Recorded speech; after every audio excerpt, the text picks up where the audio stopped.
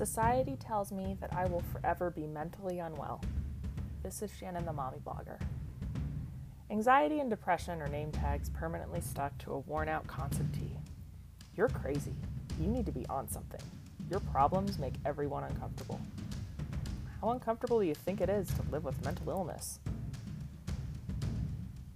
You know what Jesus says about me, though? Jesus thinks I'm fearfully and wonderfully made. He has plans to prosper, not harm me. I am worth more than many sparrows. Sweet, thanks, God. He has chosen me for such a time as this. He has given me my calling. He will never forsake me, and he calls me to be brave. And I don't know about you, but living with a mental illness is some crazy sort of bravery. This world wants me to wallow in my pain, but Jesus wants to use it as a platform to launch me into the stratosphere. The world wants me to think I'm insignificant and damaged goods, but I know full well that God loves a broken mess. His light shines best through the cracks and wounds that we wear as soldiers in his army. Because that's what this is. This is war. This isn't some lackadaisical fairy tale. This is real, and no one gets out of here alive. Better put on your armor, girl. Bullets are flying at your face.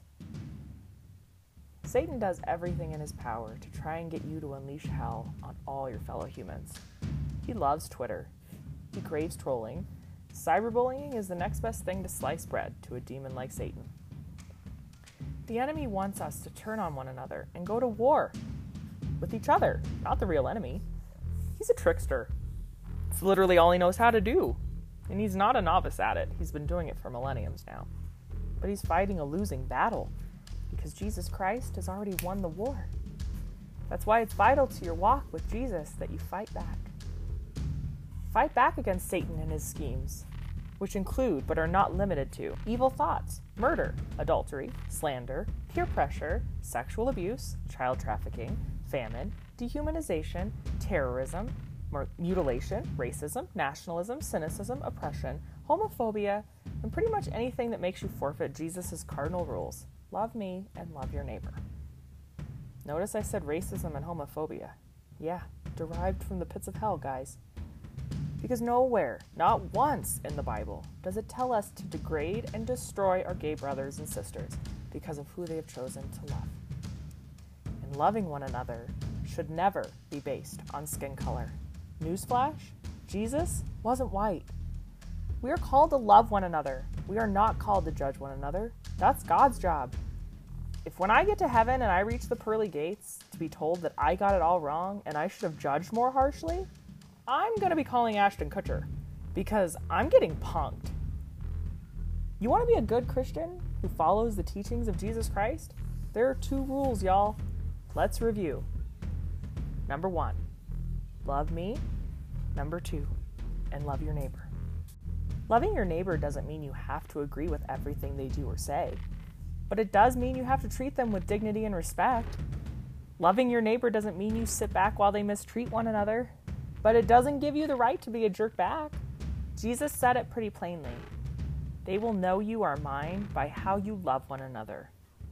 You may not like that your neighbor is a Republican, and you may be miffed that your neighbor is a Democrat, but you should both be grateful to God that you live in America, the land of the free, the home of the brave, and the safe harbor to so many seeking refuge. Oh yeah, I went there.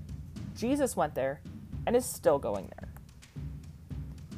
For all of you who have children, imagine them being forcibly ripped from your arms and placed somewhere you cannot get to or pronounce because you don't speak the language of the place you're going to seek asylum. Imagine enduring this trauma on top of the trauma already endured by escaping being murdered by a group of people who think they are right. You are exhausted mentally and physically from walking thousands of miles that are also filled with the fear of being raped, assaulted, and murdered along the way, to a land you know is filled with love and opportunity, a place where you can find sanctuary until you catch your breath. And then imagine Lady Liberty coming down off her platform just to snatch your babies away from you and lock you both up and throw away a key. To a migrant fleeing certain death from Central America who cannot speak the language or understand the rules set forth by government, this is most certainly what hell looks like. We cannot call ourselves Christians who love Jesus and follow his word when we treat others like this. Jesus is still weeping. Whether it's something as chilling as family separation or something dark like battling depression and anxiety, what a friend we have in Jesus. He is there, waiting with open arms. He is waiting for us to get off our high horses and embrace him. He doesn't want us to keep up with the Joneses. He wants to walk side by side with all who call on his name. He doesn't care if you're gay. He loves you. He doesn't care if you're black. He loves you. He doesn't care if you have depression. He loves you. He doesn't care if the world hates you. In fact, he loves you more. The world hated him first and still hates him now. That's why it's so important to defend our faith, because we are defending him. We are sticking up for the underdog when we walk with Jesus, because Jesus himself was an underdog. He was marginalized and people thought he was crazy. I guess I should consider myself in good company then if someone calls me crazy again. If you do that, you deliver a blow to the enemy that he can't recover from. So do that, and do it again, and do it again until you hear your Father tell you to stop. Because this is war, people. We are all on the same side. Friendly fire, not encouraged. Let's go out and get the real enemy.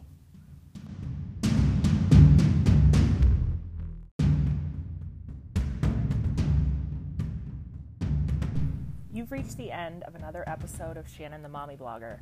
Connect with Shannon and read her latest blog at holymamablogger.wordpress.com. While you're there, sign up for Mommy Blogger emails and subscribe to this podcast and curated playlists on Apple Music and Spotify. Praying for you, sweet friend. See you on the next episode.